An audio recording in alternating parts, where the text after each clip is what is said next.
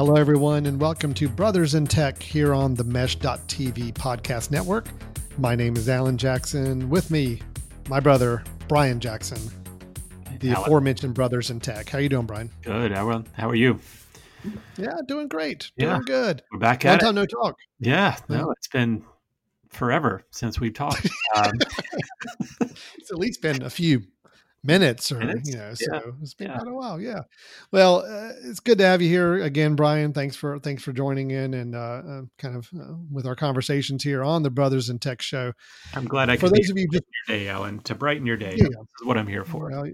Well, that's why we do the show. It's really just a chance for us to catch up. And talk about something we enjoy talking about, which is technology. Yep. Brian, I thought about it the other day. It's almost like the show is basically just what you and I do during family get-togethers, just recorded for other people to listen in now. Yeah.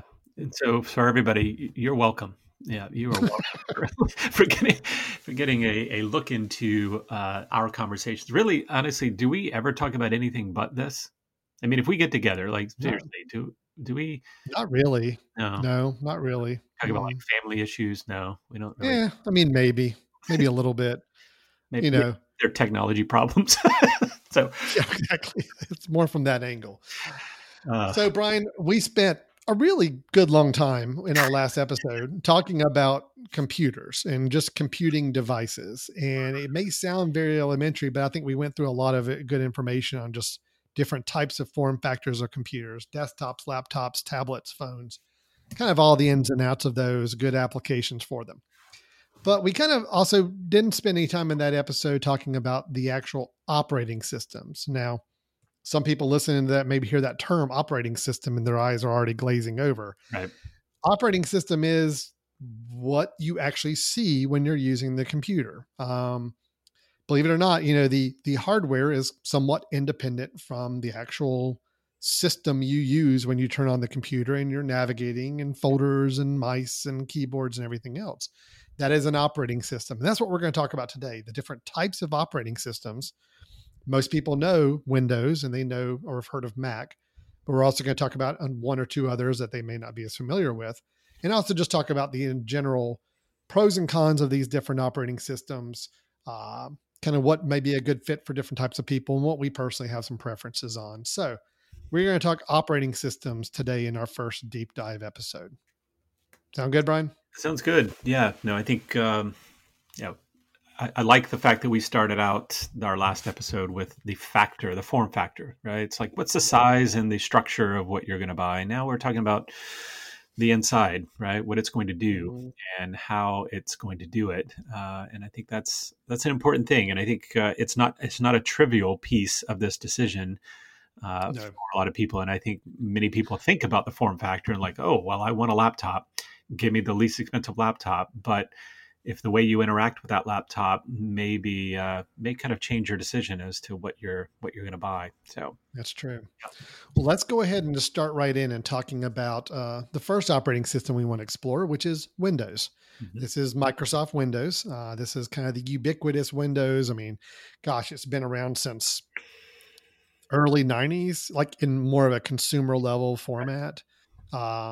Windows 95 coming out right about 1995 was probably the big where everybody really started to see Windows become the big operating system that was almost everywhere. I mean, at one point it had 90% market share of every computer sold was running Windows. Okay.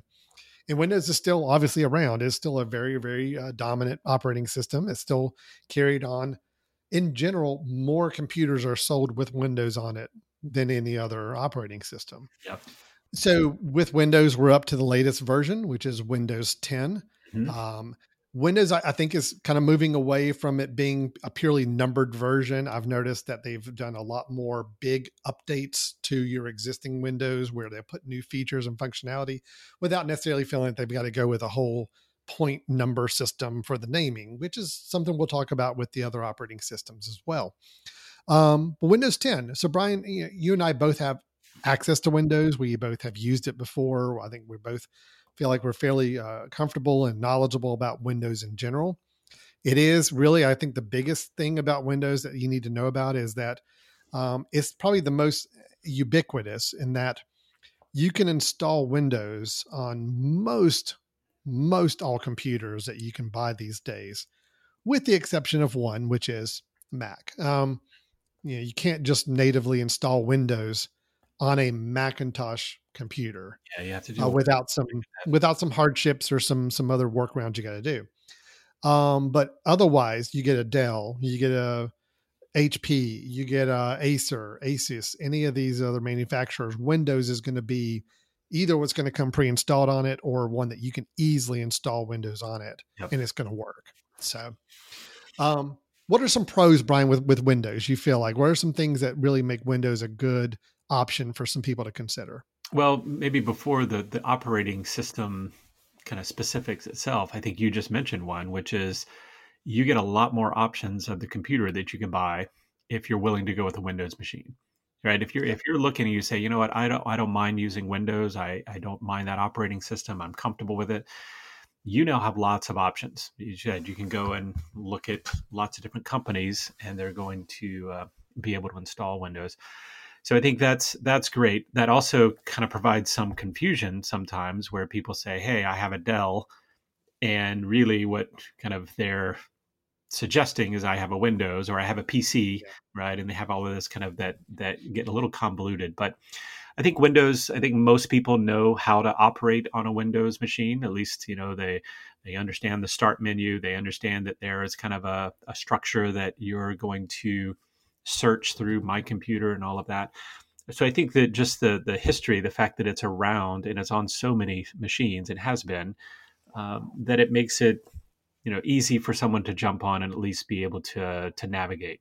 So I think that makes it somewhat of a pro. Now, again, I'm a Mac person. You're a Mac person, and I don't like Windows personally, but that's only because I'm really, prefer the Macintosh version of things. But when I go on like Windows 10 has done a nice job, I think, of making it even more user friendly, a little bit more. I hate to say it's more Mac-like, but I feel like it is, to where it's a little easier to be able to get to the things that you want to get to instead of having to understand the language, of what, if I'm going to find this, it's going to be called this, right? You don't have to know as much about that. It's a little easier to be able to get to those things. So what about you? I mean, I use Windows, I would not say daily. I'd say maybe weekly. I end up using Windows machine in my lab. We have some Windows machines because there's a lot of things, science-based technology that only works on a Windows device because they're not willing to make it kind of cross-platform. But so I have some experience with it, but it's usable. It's just not. It's not my preference, but at the same point, it's gotten solid. I like Windows 10. I think is pretty good. Yeah. Well, and it used to be, the old adage was, Brian, is that if you wanted to do creative work, photos, videos, other types of things like that, you don't want to go Windows, you want to go Mac. Well, honestly, I think that's all out the window. Yeah. I think in terms of functionality, what these operating systems can do, Windows can do everything Mac can do, and vice versa. I think they're both very good and adept at any type of application that they're able to run. So for that standpoint, if I had restarted my computing career back in the day and Mac and Windows were kind of at the same level they are now, and I was starting fresh, I would consider them both kind of equal. I would look at them and say, you know what? All right, it's just a matter of preference, which one looks and feels better to me than anything. It wouldn't be a question of what can I do on it. Right. It's more of a question of what do I prefer? What do I like better? Interface and icons and usability. I think the fact that there's a lot of legacy programs, like meaning older applications, older programs you mentioned at your lab, some very specific ones, that developing it on Windows was easier. And so now they're available on Windows and they're not going to be available on other operating systems, does make Windows a good choice, especially if you've got some of those older applications you're going to need to work with. I think you're going to find more acceptability to use them on Windows than you will on other platforms. A lot more businesses are connected with Windows. So, I mean, if you are very, very much wanting to make sure your computer is integrating with a work network environment that's all other Windows computers. You're going to find a much easier time doing it if you yourself run Windows versus being on Mac or some other system and trying to integrate with it.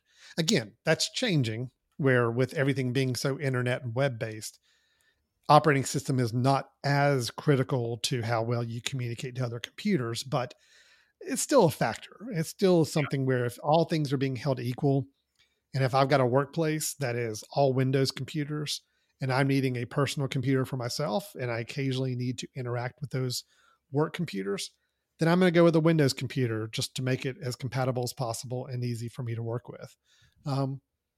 I think the biggest messaging here about Windows, Brian, for us as Mac users is to say that there's not really any hard reason not to go with Windows other than personal preference. I don't feel like these days. Yeah.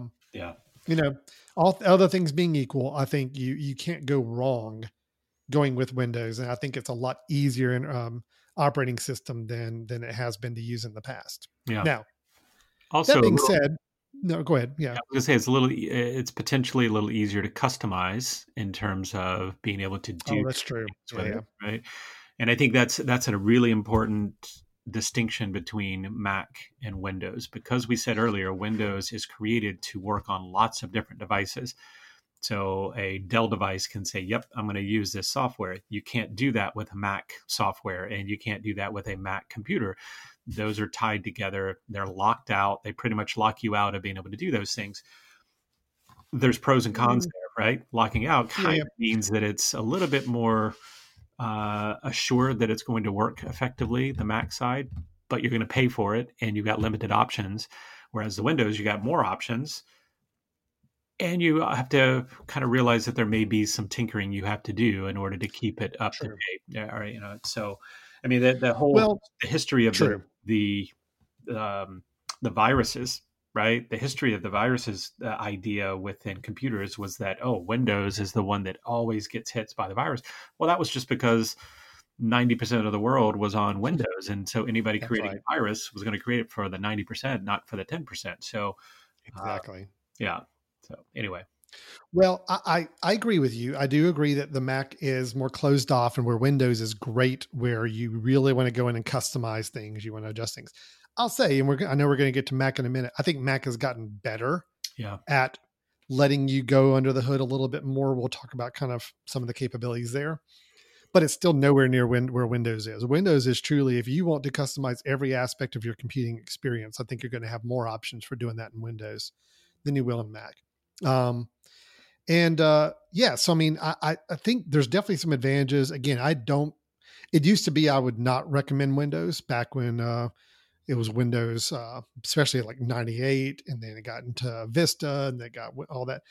I had a hard time recommending Windows if somebody was looking to get a computer for themselves, unless there was a really hard reason they needed it. Nowadays, I have no problem saying, you know what, with Windows 10 and where they are right now, I think it's good. The plug and play is a lot better, where it used to be, it was a real pain to install a new piece of hardware or equipment. The plug and play is much better now, where you can pop it in and it does a lot more automatic configuration for you.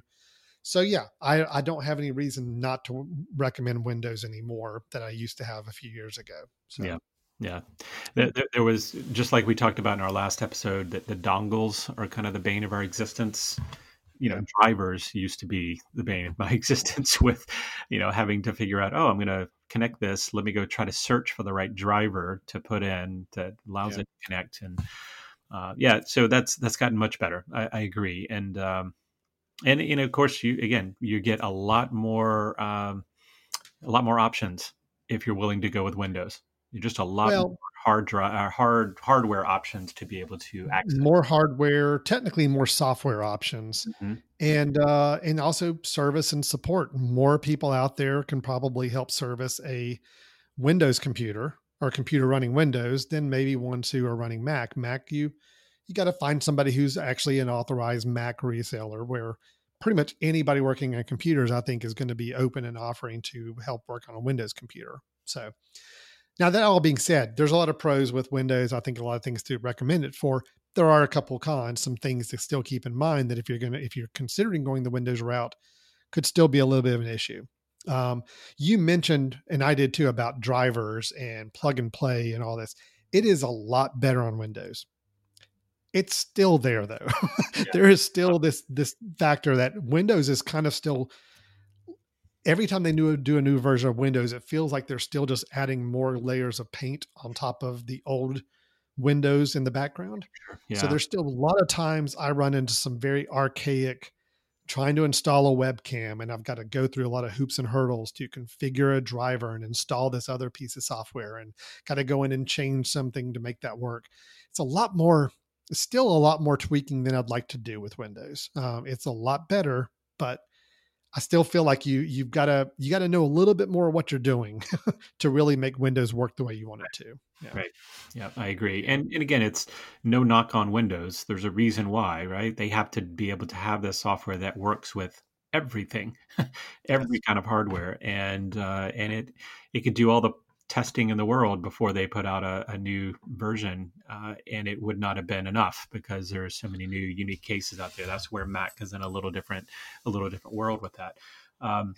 So I think vulnerability maybe is not as much of an issue as it used to be. The attacks, because now I think everybody understands that those things are possible. There's good virus software on both operating systems, but so it's gotten much better.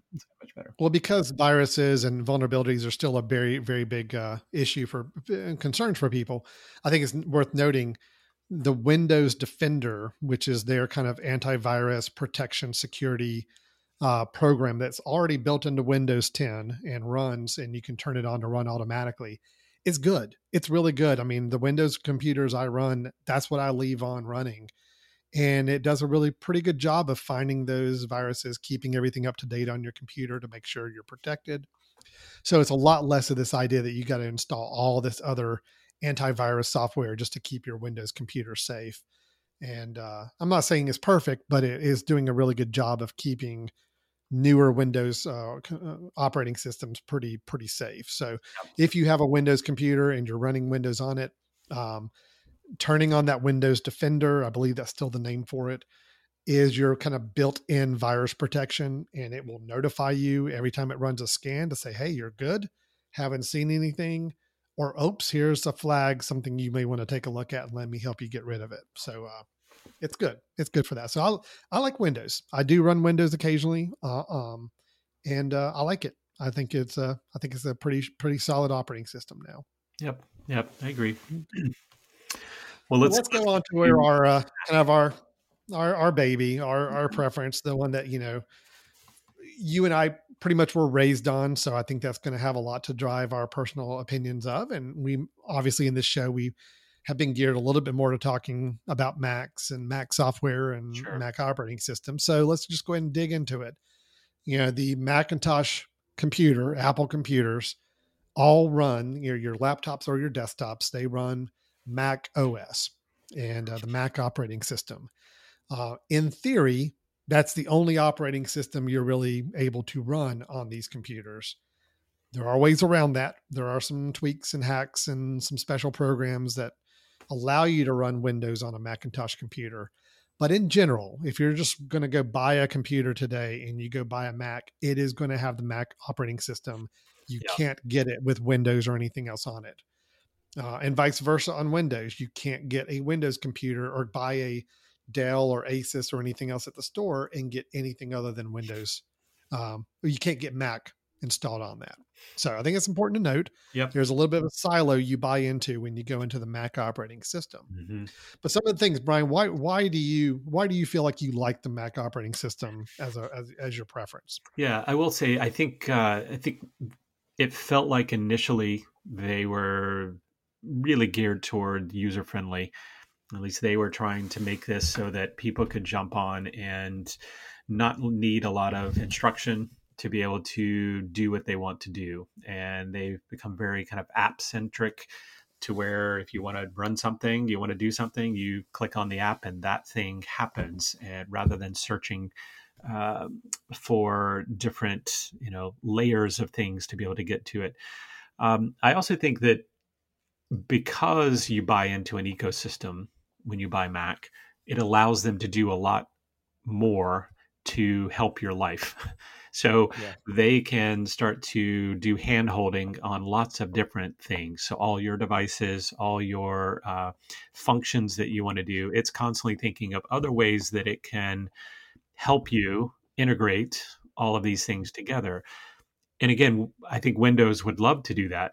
But again, Windows has to deal with so many different devices and so many different hardware types, whereas Mac does not. Mac keeps it all under their control. So therefore they can, it's kind of that entire process from them to you is controlled. So therefore they can do more with you. So I feel like it's a little friendlier. I feel like for people who are not tech savvy initially, that it's easier to jump on and be able to use and not mess something up. I think that's the other thing with Windows. I think you can kind of get yourself into, you have control, so therefore you can get yourself into trouble as well. So they're starting to integrate lots of different things together. They have their own software, which I don't know has completely done the greatest job when it comes to work, right? No. I mean, again, what I will say about Windows really from Microsoft is that my work is on Microsoft Office. So therefore that is the work feature. I'm very happy that Mac can allow that to run, because I would not be happy if I had to do all of my work with the Mac software only. I just don't think that I would be as comfortable with doing Pages and Keynote. Those are great, but in a work environment where other people are on Windows, I think it's a lot more efficient to be on that as well. That's what you hit on right there, is I think the fact that if you've got to work with other people, Yep. sharing files, collaborating on files. We're not there on the Mac side, but Windows, Office, Microsoft Office is still great for that. Yep. I love the Mac software, but only if I'm using it kind of on my own and not having to share it with anybody. I just want to make it look good. Yep. I want a good looking document. I want a good looking spreadsheet. I want a great presentation. I love the Mac software for doing that. But the minute somebody asks me, well, can you send me a copy of that? Or let's work on this together. I'm like, okay, we're going to go PowerPoint and Excel and Word to do that. So I think a distinction, just in case somebody's listening to this and they hear us talk about Microsoft and Office, understand Microsoft Office is software that Microsoft makes. It is not really directly connected to Windows. Microsoft makes operating system Windows. They also make Microsoft Office, Word, Excel, PowerPoint. You install those separately. That's separate from Windows. It doesn't come automatically. Windows doesn't come automatically with all the Office installed. And just like that, you can also install Office on a Mac, which is by Microsoft. So that's a software product that is cross-platform, where Windows is an operating system. So I know sometimes people kind of lump those together and think they're the same thing, and they are different. A couple other things on the Mac I'll say that I'm a big fan of. You mentioned some of the Mac software, and I agree. Some of it could be a little better, but Mac, because they control their whole ecosystem, if you're on the Mac OS, you have a lot more integration to a lot of other services. They've rolled out Apple News, they've rolled out Apple Music, they've rolled out Apple TV and Apple Arcade, all these other services, whether you like them or not, whether you think they're a good fit for you, the fact that they're so easily integrated into the Mac operating system without any headaches to deal with is really nice. So, for example, if I was an Apple News subscriber, which I did try it out during the trial, but the Apple News Plus, I guess, where you pay for the content, there is a news app on your Mac OS where you can open it up. And if you happen to be reading the news on your iPhone, it is perfectly in sync with the news on your computer and vice versa. You've bought into this system where things are more easily integrated with their services as well as their devices, iPads and iPhones. There's a lot more integration. So it is true. You can have a Windows computer and use an iPhone, but you are missing some integrations and some synergy between the two that you would gain if you had a Mac computer and an iPhone. So I like the integration. I like it's free, which I think Windows more or less is kind of moving to that same model. Yeah. I think once you buy a computer that has Windows pre-installed, it's a perpetual license, or getting to more of that where you don't have to pay for upgrades anymore. Mac is also free. When they put out a new version of their operating system, you don't have to pay for it anymore. You get the new updates automatically. So yeah, I think that's kind of the pros of the Mac OS right now on that side. Yeah. I mean, Yeah. it's still geared. You mentioned earlier, Windows historically was not known for artistic Mm. work.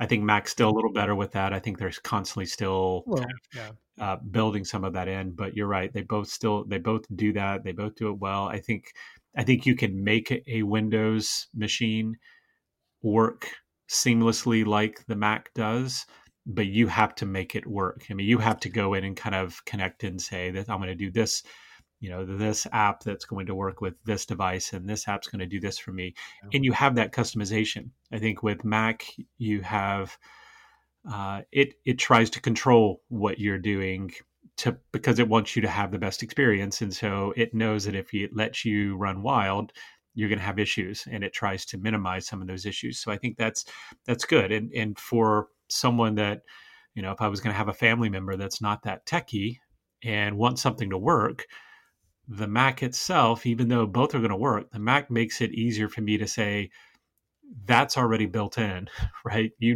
You can use that. You can view a PDF this way. It's already built in. And those things are in place to try to work and work well together rather than them saying, hey, I downloaded this app and I'm using this, and all of a sudden it started to crash my machine. That's much less likely to happen Agreed. on Mac. So there are some But limits. I'll kind of let that roll into our cons of Mac OS because, as you mentioned, I mean, yes, it does try to do a lot more hand holding. It does try to automatically route you where you want to go, and sometimes that can be a little bit of a problem. I can see some people sometimes getting a little turned off by everything being so almost trying to guide you and almost trying to like hook you up to a lot of their services and things for you, which you may not want to do. So really, when it comes to cons, I will say I think there's still a little bit of lack of customization. There's a few things I wish I could go in and do more tweaking and more modifying the way the Mac OS works. And you know, I'm one of the guys that loved it for when there was a period of time back in I think in the early '90s when you could actually buy a stock computer and install like a off non Apple branded computer and install Mac OS on it. Mhm. They had that time period where they would let you do that on some certain machines. I wish that I had more flexibility with the hardware. Yeah. Yeah, I love the Mac hardware, but sometimes you are paying a much higher premium for the Mac hardware, and it would be nice to have a media server computer, just an old PC that I could, or an old computer that I can install Mac OS on and run, and just configure it the way I want to with the amount of RAM, the amount of storage, and everything. You just don't have those options anymore with the Mac. They're even on their store. Your options are pretty limited as far as configurations, and once you get a configuration, it's extremely hard on many of their models to go and make changes. So if you lock into the OS, you're kind of locked into that hardware a lot of times. Yeah. And it's great. I mean, again, like you said, Brian, if somebody was looking for just fresh, new, I need a new computer, what should I go with, Windows or Mac? Unless, in my mind, if there was no compelling reason for them to go Windows because of any other connectivity to other people, or they already had a Windows or a Google phone or something else that would be a better fit for Windows, I would say you go Mac. If you don't want to tinker with things, you don't want to worry about configuring it, you don't want to, you want it to work with your iPhone, you want it to work with your iPad.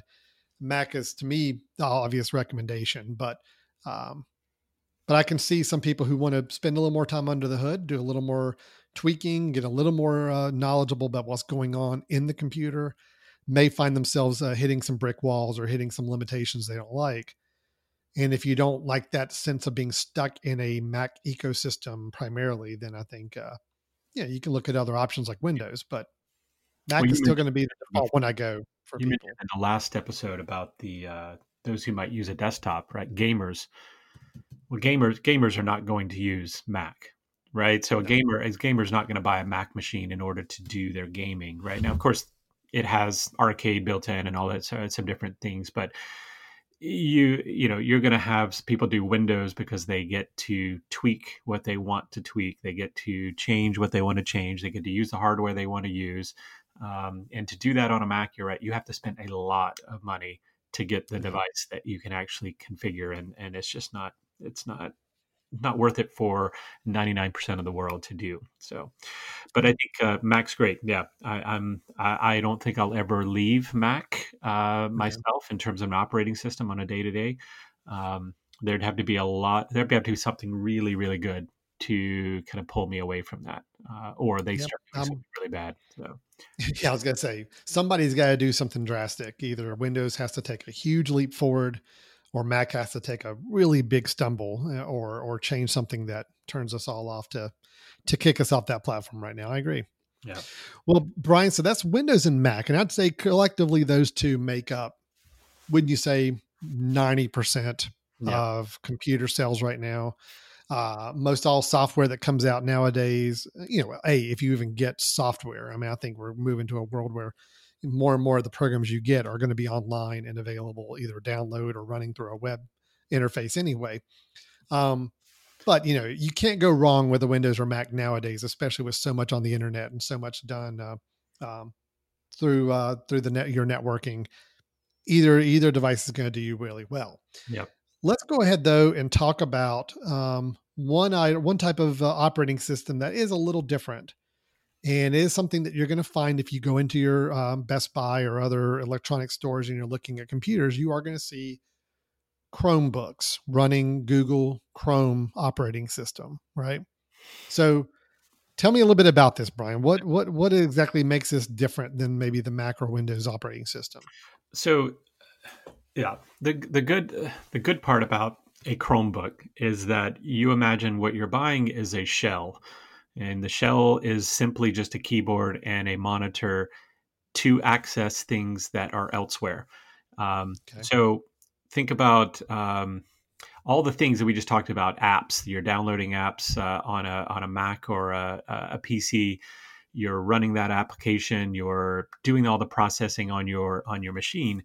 Imagine if that app was on the web somewhere and all the Mhm. documents were on the web somewhere, and all you were doing was walking up to a shell of a computer and accessing everything and running everything elsewhere, which means technically that computer you could drop it, break it, go to another Google Chrome, log in, and you're accessing all the same stuff. So you didn't lose anything.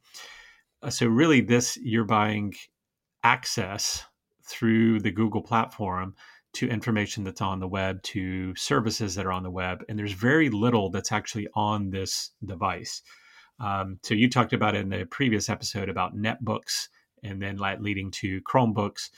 Um, there's a reason why a lot of schools have gone to Chromebooks being what their students receive to be able to do their work, because they know Mhm. students are going to damage those computers. And if they Yeah. damage them, there's nothing lost, right? All they have to do is give them another one and say, log into this one with your account, and you're accessing everything that's stored online. So really, this is kind of an internet device Yeah. that is accessing applications as well as documents as well as content online, and basically streaming it to your device.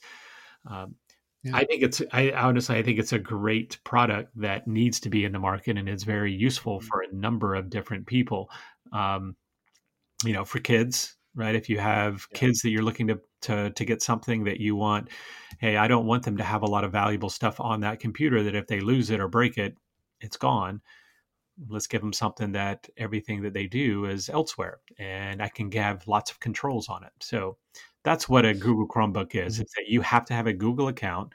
You log into this Chromebook and you are accessing all the Google services, such as Google Docs. So it has its own version of, Office, basically, um, storage, web browsing. It's got its suite of apps that you're accessing. So uh, that's basically Well, what it is. Yeah. yeah, the way I kind of described it to somebody is, I said, imagine if you pull up on your computer now, you go to Gmail on a website and you're viewing all your mail. And then you flip over to your Google Docs and you're viewing your Google documents and managing those. And then you maybe flip over to YouTube, and then you flip over to, let's say, some other website that you visit. If that's basically your computer experience. So that's what you do on a regular basis. Is, you get your Gmail through for your email. You're watching videos on YouTube. You are working on Google Docs and sharing and creating documents. If that is your life, a Chromebook will do all of that for you, and you can get by with a much, much smaller price tag on a device. And everything you just described is there available on the web, on the internet for you to access and work with on your Chromebook. But the minute you say, well, I also need to download documents and I want to keep a document files on my local computer, and I want to do some video editing or heavy video editing. I want to do some heavy graphics development or create things. Once you start getting into that realm of things you can't already do on a website or the internet, then you're finding the limitation of what a Chromebook will do. And so if you can do it on the web right now, if you can do it on an internet web browser, you'll be able to do it on a Chromebook. And that's kind of the way it's set up. I agree. I think it's a great concept. Again, I'm not a user of it because too much of what I do requires local computing power. It's not available on the internet yet, but it will be. I totally know it will be. I know we're probably a few years away from when we could actually hop online and start viewing live video and editing live video and manipulating it on an internet browser type of environment. And I get excited a bit thinking about that. We're just not there yet. So it is, you have to really think about, can the things you need to do on a computer be done on a web browser or internet browser right now? And if the answer is yes, then you can get the same things done on a Chromebook and it may be a good fit for you. Yeah. Yeah. And there are Chromebooks, the hardware, there are Chromebooks that are laptops, there are Chromebooks that are desktops. It's really the operating systems what we're talking about. When you see something that is Google Chrome as being the system, you'd have to realize that's totally different than Windows and Mac as an operating system. This is where you must have a Google account.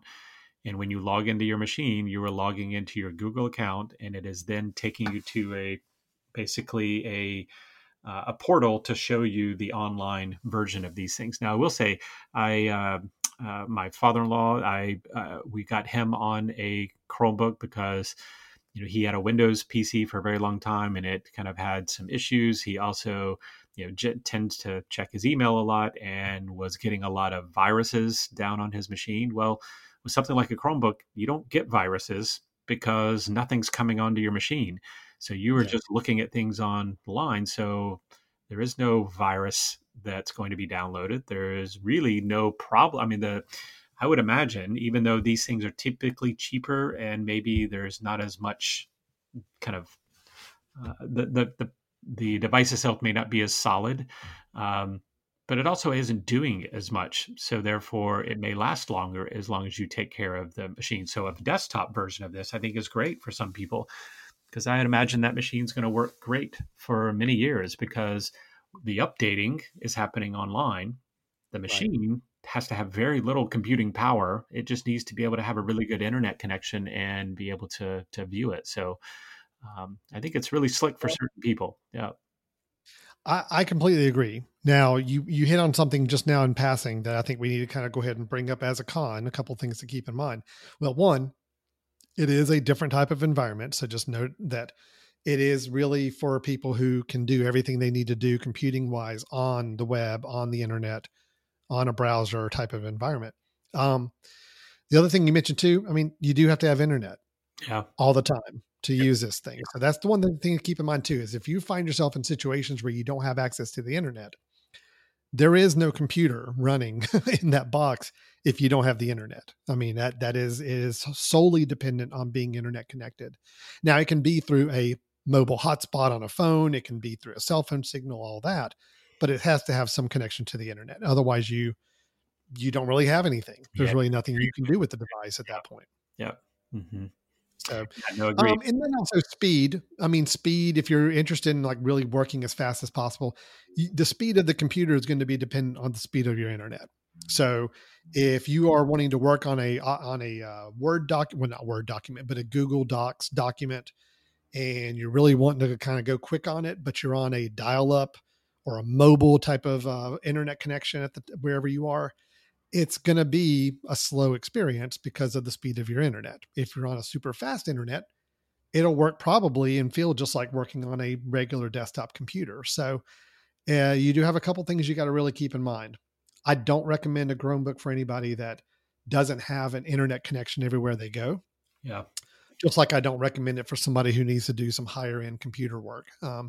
But if those two things don't apply to you, you have internet everywhere you would want to use this, and you don't need anything that you can't do in a web browser, then the Chromebook is a great, great option. Plus it's super cheap. So Yep. You can't beat that.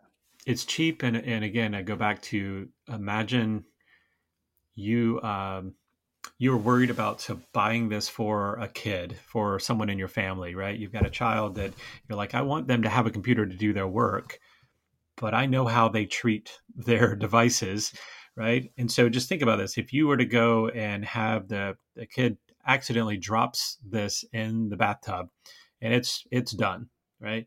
You literally have lost nothing except that hardware, right? Go buy another one or get it replaced.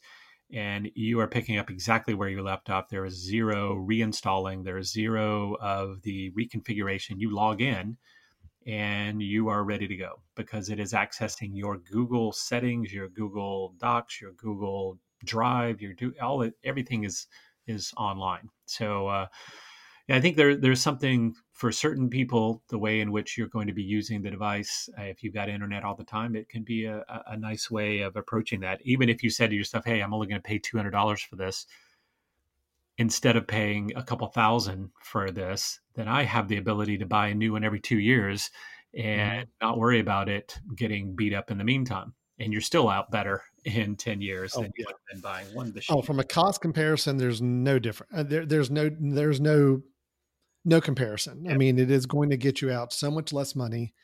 You just really need to make sure you've got that internet connection everywhere you need to be, and you're good to go.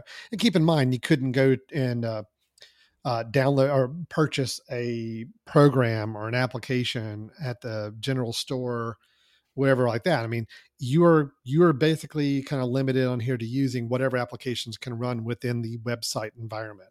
Which, granted, there's more and more of those every day. So that's actually a growing variety of things you can do.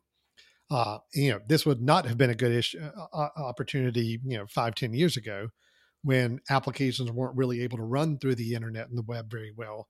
You had to constantly download new software and install it on your computer. You couldn't do that on a Chromebook. But again, if you go to a website like a YouTube, obviously you can go to YouTube on a Chromebook and play videos, and it plays just like it would on a desktop computer or laptop. And because there's nothing being installed on your computer, it is all running through the website itself. No, I think it's great. And I definitely think it's a great harbinger of where we hopefully will go. Kind of, you and I talked in our last episode of kind of our dream scenarios of ubiquitous computing on any workstation device you walk up to, and you either log in or you maybe hold your phone up to it and it just knows who you are and it loads all your preferences and shows you your desktop and all. Chromebook is the closest realization of that we've got right now. And for many, many people, it's going to be a great option. Yep. That's great. Good. Brian, we do have one other operating system we were going to mention, and we put it at the end intentionally because honestly, if you are listening to the show, my guess is going to be this is not going to be anything of interest to you, but let's go ahead and mention it anyway. Talking about Linux. Okay? Linux, yeah. Linux is an operating system. It is different than Windows, different than Mac, different than Chrome.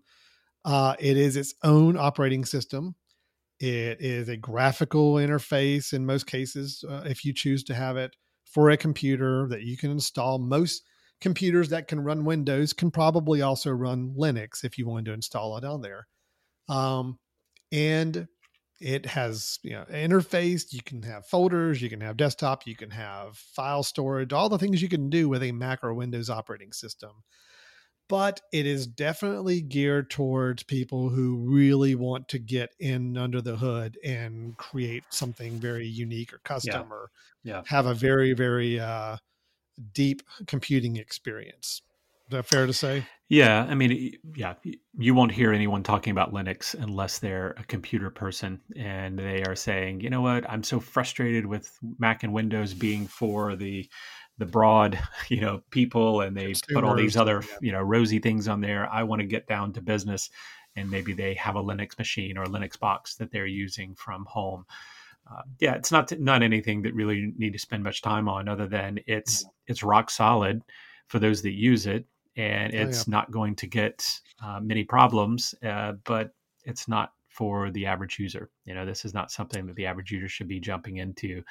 This is for someone who wants to make their own computer at home, wants to run something that is very solid, maybe decides to run it on Linux, which is very efficient, and it's going to run without incredible processing power or processing demands. So but if you see, for example, someone's on Craigslist and says, hey, there's a machine here that's pretty inexpensive and is running Linux, you're not going to want to do that, right? Unless you are someone who understands what you can and can't do with that, and the simplicity of it. You're not going to be able to get some of the same maps and all of that. So anyway, just stay away from it unless you are someone that knows what you're doing. No, I mean, again, I use Linux. I have a visual display system at a facility that all the individual boxes cooked up to every screen across the center is running Linux. So I have to hop in there occasionally. And no, it's extremely powerful, and it's great if you know what you're doing with it. But again, it's not designed for consumers. It's not designed for general computer end users. Okay. So Linux, if you know you need Linux, you're probably not listening to this show. Correct. And we get it. Correct. So anyway, we'll just leave it at that. Cool. So Brian, that's really I'm going to say 3 main operating systems. If somebody walked into a Best Buy or a computer shop, that's the 3 options they're probably going to see in front of them: Mac, Windows, or Google Chrome. And pros and cons with each.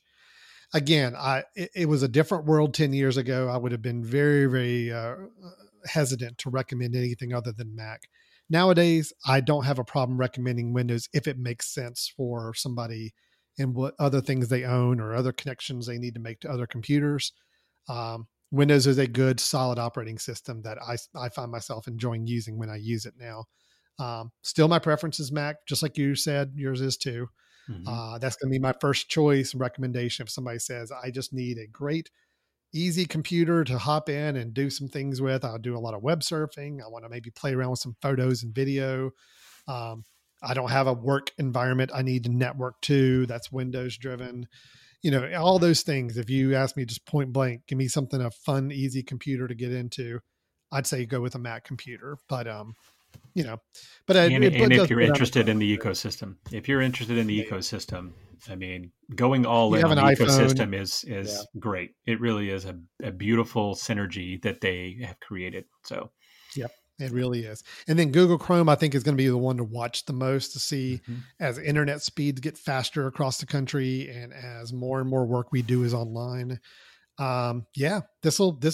This could be Google Chrome, and that type of variation of an online operating system could really be where some exciting things happen in the future. We're not quite there yet for most people, but we're going to get there soon, I think. So, well, and I think both of the other companies, Microsoft and Apple, will end up creating their own version of this when it catches on, absolutely. Right? I mean, that's what their OS system or their iOS systems, the mobile systems, are kind of trying to do. It's like, hey, listen, we're going to assume you're already going to have an internet, so we're going to put as little on your devices needed to be able to keep it super smooth, and you can do everything else through the web. So, well, Brian, if you think about it, even on the Mac side, their iCloud account is kind of tiptoeing in that direction. If you have an iCloud account on a Mac, which is kind of almost a requirement now in a way, I think when you get a Mac to really be able to do a lot with your account, they want you to set up a free iCloud.com account.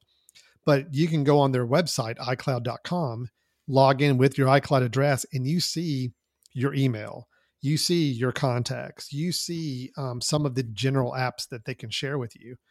And it looks just like the interface of a Chromebook. I mean, that's really kind of what they've started building. Now, granted, I can't go in there and do a lot too much yet, but I know there is a version of Pages that is an online iCloud version.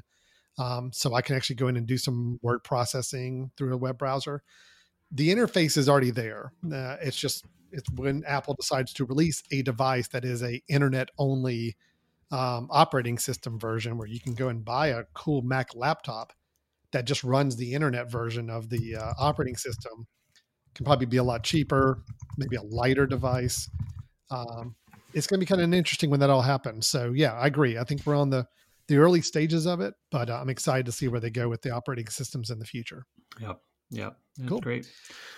Brian, we're going to take a really quick break. Okay. And then when we come back, we come back for the thing that I think, again, is kind of our favorite thing to do here on the show. We do this every episode, is our bits, our Brothers in Tech suggestions, something we want to recommend for you.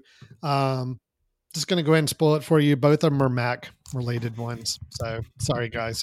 So they are both Mac ones. If you're a Windows user, you're okay to shut off the episode at this point, because we're not going to recommend something you can use at the end. I'm sorry. But we're going to have a couple of bits for you here after the break. You're listening to Brothers in Tech. Stay tuned. We'll be right back. Okay. Forgot to do an ad break earlier, but this will be fine. That's all right. So. That's okay. All right. And we'll go ahead and jump into those. All right. Starting back then in 3, 2, 1. Welcome back to Brothers in Tech here on the Mesh.tv podcast network. Alan and Brian Jackson here with you. We've been talking operating systems for the last little bit during this episode, kind of comparing the 3 main operating systems that you may encounter if you're in the market for a new computer or looking to make a change. But we have arrived at the point of our show now, Brian, where we like to have our Brothers in Tech suggestions, or if you do the acronym, it is BITS, which I think was just ingenious, Brian. Brilliant. Probably one of the proudest moments I've had of you as a brother. Thank you. Is when you came up with that acronym. Thank you. I really do. I really haven't done anything since then, but I'm going to hang on. I know. I'm painfully aware of that. But that one shining moment you had, I think, is going to carry you for quite a while. So that's great. I'm going to hang on to it. Well, with that privilege, Brian, why don't you go ahead and tell us your bits for the episode? Yeah. So you mentioned these are Mac applications that we are going to talk about.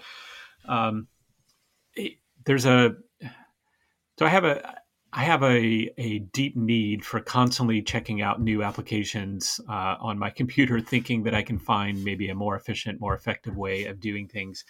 And I like trying lots of different things. Calendar, the calendar that comes on Apple is great, and it's gotten better. But I'm always thinking there is more that I can do with it and more interest in. So I'm looking for ways to make my life a little bit more efficient. And I started using probably, a couple of years ago, an app called Fantastical. And Fantastical is it's basically a substitute for your calendar that's built into your Mac computer. And I'll tell you, the one reason that I went looking for this app originally was that I wanted quick access to my calendar through the menu bar. That was my only thing. Is I want to be able to, as I'm typing an email, I want to be able to quickly look and see the calendar to know, what is next Tuesday? And Fantastical allows you to do that. So it has a full window version of your calendar, just like the calendar app has. But I have a keystroke. Mine is Shift-Command-C. That at any point in time, I can click those keys and the calendar drops down from the menu at top, so I can see. I can also quickly enter something, and I can do it in natural language. So I can say, meet with Alan and educate him on technology at 1 p.m. today, right? And I just type that in, and it basically puts that in, right? So go ahead. I know you've got something to say there. No, I've got nothing. Okay. No, I mean, actually, I'm in dreamland or something. I was going to say, I'm going to decline that invitation very, very quickly because I don't need it. But that was really important to me, is that I could see the calendar. I could have that. And there's lots of those little drop-down apps. And although I love the fact that it has a drop-down menu, it really does a lot more than that. It's got a full set of features that are really, really powerful. It's also integrated really well across your devices. So there's an iOS for your phone. It's got a watch app for those that have an Apple Watch that gives you a little bit more depth than the regular calendar app. I just think it's great. And it's one of those companies that when they create a really good app, I don't mind paying them some money. I think right now it's maybe $3 or $4 a month if you choose to do the monthly subscription. But you can also get the free version. You can download the free version, which allows you to do most things with just one calendar. But I happen to kind of juggle and balance a lot of different calendars. I will say the iOS app of this thing is really, really good. So the phone app, the iPad app, it's just incredibly slick. The views of it are a little bit cleaner, and it gets to the information that you want a little faster. So I like Fantastical. Admit, I've been intrigued by Fantastical and any kind of just other calendar app. I'm still pretty mentally locked into just the Mac built-in calendar right now, and I felt like I've needed something more, but I've tried to find what the justification is for going into something different. Well, let me just ask you this. So in terms of calendar collaboration with others, inviting other people to meetings, or if somebody shares a calendar with you and be able to see it superimposed on your calendar, I mean, all that everything works. Everything works just like, it works. And actually you won't notice a ton of difference from the actual full screen app when you pull it up from the normal Mac calendar. There's some really cool little features like that came out with the most recent one, where if I'm looking at the week ahead and I'm looking Sunday to Saturday, it'll show me the weather at the top of each day. So it continues to update that. So as I pull that up, I can see that as I'm starting to plan ahead as what I'm going to be doing later in the week. Submitting or sending out an invite works exactly the same. You connect your different calendars. That I've got a Google Calendar in there. I've got an Exchange calendar, and they integrate fairly well. I think there's some other nice things that it will do. If you've got a duplicate calendar event, it lays them on top of each other. So visually, it's not as disturbing to see these multiple things. But I tell you, I keep coming back to, I was willing to pay the money initially. And I think when I got into it a couple of years ago, it was maybe a $20 app to have the full version. I was totally willing to do that just from the menu bar calendar, the ability to be able to have my calendar drop down from the menu, see it, and also scroll through my list of to-dos and I could easily pull it, drop it down, type in, I want to do this afternoon, click enter, and it's already on my calendar. So really, really slick. Well, and that says a lot, because Brian, I know you're a cheapskate. And, $20 was a lot for me to. I was going to say, you put down $20. Oh my gosh. Yeah. No, but it does say a lot, because I know you were also very, very specific about the apps you want to use. Yep. And calendar is obviously a big function. To know that you are bought in on this one, it says a lot. So yeah, I'm actually going to check it out. I've skirted with it. I've seen the demos. I've watched read the website, just never felt like I could make the jump, but I like the Mac calendar built in. There's enough little quirks here and there on things that calls me to say maybe there's a better way. So, yeah. Well, I strongly advise. I don't think there's any way that you'll be disappointed, except for the fact that it is now a subscription, which I have a hard time plopping down subscriptions. But I think it's worth it. Give it a shot. Okay. All right. What do you got, Alan? So also on the kind of the same vein, it is a Mac app, and it is also something that can run up in your menu bar. So it kind of got that consistency going there. We talked about my love for backup, which people have scoffed and said, look, I don't understand, Alan, why you enjoy the idea of backing up your computer and backing up multiple different ways is so exciting to you. Okay, well, for those people, I'm going to throw out another love of mine that probably they will find just as ridiculous and mundane, but I still love it. I love, and I'm obsessed with the idea of my computer staying as efficient and well-run as possible. Okay. Nothing bums me out more than to know that there's a lot of wasted hard drive junk stuff on my hard drive taking up space, or that my computer's running slow for some reason because there's things running in the background that I don't know about and trying to get rid of. So Clean My Mac is an app that I use not daily, but I'd say probably on a weekly basis. I'm pulling this thing out and giving it a run. It started out years ago, I know, as an app I had that was solely focused on kind of cleaning unnecessary junk off your computer. Like if you had a lot of old cache files that were stored in your system that you don't really know that take up a lot of your hard drive space, it would get rid of those. It can help you find large files that maybe you don't really need to have on your computer anymore. it did a great job of cleaning up things on your computer for you. But they've expanded the app over the last several years to where now it is, to me, indispensable. I use it and love it. And not only that, it's a joy to use the way they've designed this app and how the interface works, and intuitive and easy and everything else. So this app right now, when you fire it up, Clean My Mac, it does still the cleanup process where it'll scan your computer and say, look, here's a bunch of system junk that's on your computer that you don't really need. Occasionally I'll find a couple gigabytes of stuff that is just really ready to throw away for me off my computer, which is great. I just feel better knowing that there's not a lot of junk accumulated in the background. It'll scan your email to see if there's any really large mail attachments, maybe like in your sent mail folder that you may want to get rid of. If you think about it, every time you send an email to somebody and you attach a file, it is storing another copy of that file in your email. And if your email is all stored on your computer, you got more multiple file copies of that same file just building up in your email. So it can go through and help purge some of those large email attachments out too. But then they added some things over time. They have an optimization feature where it will go through and run some maintenance scripts on your computer to kind of tidy it up and keep it running as smooth as possible.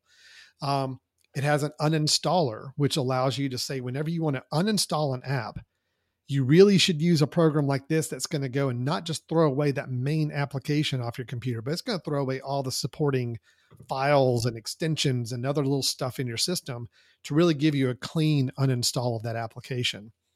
And then they added just recently, fairly recently, I think maybe in the last year, malware removal. So they'll actually scan your computer to see if there's any malware, meaning, bad, scammy type software or things that have been downloaded to your computer. It's going to scan and it's going to help you purge that as well. So it really is kind of a one app to do everything maintenance wise you need to do on your computer, on your Mac on a regular basis. When you open it up, you can have it do a kind of a smart scan up front where it's going to go ahead and just do a scan of your computer and tell you all the things it can do for you. To say, hey, I'm going to clear out this amount of junk. I'm going to scan for these viruses. I'm going to tidy up and optimize your computer, make it run a little better and all that. And you can just say, yep, go and do it. And it will just run through all those tasks in one routine, which is great. It does also, you can turn on the little menu bar icon. So up in your top menu bar, you've got a little Mac icon. I can pop and drop it down. And not only does it give me a quick way to open up, Clean My Mac and run it, but it will even show me in this little utility what applications are using a lot of my memory, what's using a lot of my computer power right now. If I'm running on battery, it tells me what may be sucking down the most battery power. So I can actually go and tell to quit those applications from this little menu bar app. So I can always make sure I'm kind of keeping myself running as smooth as possible. I love this app. And it is part of the SetApp subscription, which is how I'm paying for it, which means I'm paying $9.99 a month for my SetApp subscription. And as part of that, this is one of the over 100 apps I could choose to install. This to me is probably the one the most valuable. This is the one I absolutely have to run on my Mac. And if I were to get a new Mac, it would be one I would install on it right away. So Brian, do you use this app? I do. And I started using it after you kind of convinced me to jump into the SetApp and try that because two reasons: because of my love for trying new apps and because of my disdain for paying for them. And so at least I now pay for one thing and I don't have to feel guilty about trying all these new apps. But no, this is the one that if I had to stop the SetApp right now, this is the one that I would go and potentially pay for again. Still going to pay for. Yeah. So well, every week, it pops up and says, hey, it's time to run some weekly things. Do you want to do that? Yep. Run it. And just, as you said, we've talked about it before, but, even as something as simple as testing your internet speed, dropping down the menu app and looking over at your network speed, you can see how much is going up, how much is coming down at any given time. Plus I can click on the test speed and it'll do its own little speed test. Now I do see the numbers that come from that are a little different, a little wonky sometimes, but it gives me a very quick idea of what my speed is at any given time. Yeah. And I just think it's fantastic. I think it's one of those things that if if you're trying lots of different things and you're, potentially kind of running your computer ragged a little bit, this is a really good thing to have that'll make sure that you're trying to keep it up to shape. So I think it's great. Well, and I'm also a big fan of any app that can consolidate a lot of smaller app utilities into one. So with this one, knowing that it can not only help me save hard drive space, it can also check for malware and viruses and keep my privacy intact on my computer. It can optimize it. And just the fact that it's also an uninstaller, which is so great. There's a lot of times I'll see an app that I have on my computer. I'll go to the uninstaller just on maybe once a month and just say, look, are there any apps on here that I installed a long time ago that I don't ever use and really don't want to keep up with? And I can look and see, and it'll show me how often I use these apps and say, oh, here's a few I barely ever use. Click the button, uninstall it. And I know it's going to get all the actual deep files on my system for that app and get it a nice clean uninstall, instead of down the road, I'll find there's a bunch of stuff still running in the background for an app that I thought I uninstalled, but I didn't really do it right. So, it's great. It's a wonderful app. I love it. Love the interface. I wish more apps ran like this. So it's great. Agreed. Good. Very good. All right. That is our Brothers in Tech suggestion. So Brian had Fantastical calendar app for your Mac, and I had Clean My Mac, a utility app for the Mac. Again, sorry to our Windows, Google Chrome, or Linux friends and listeners out there.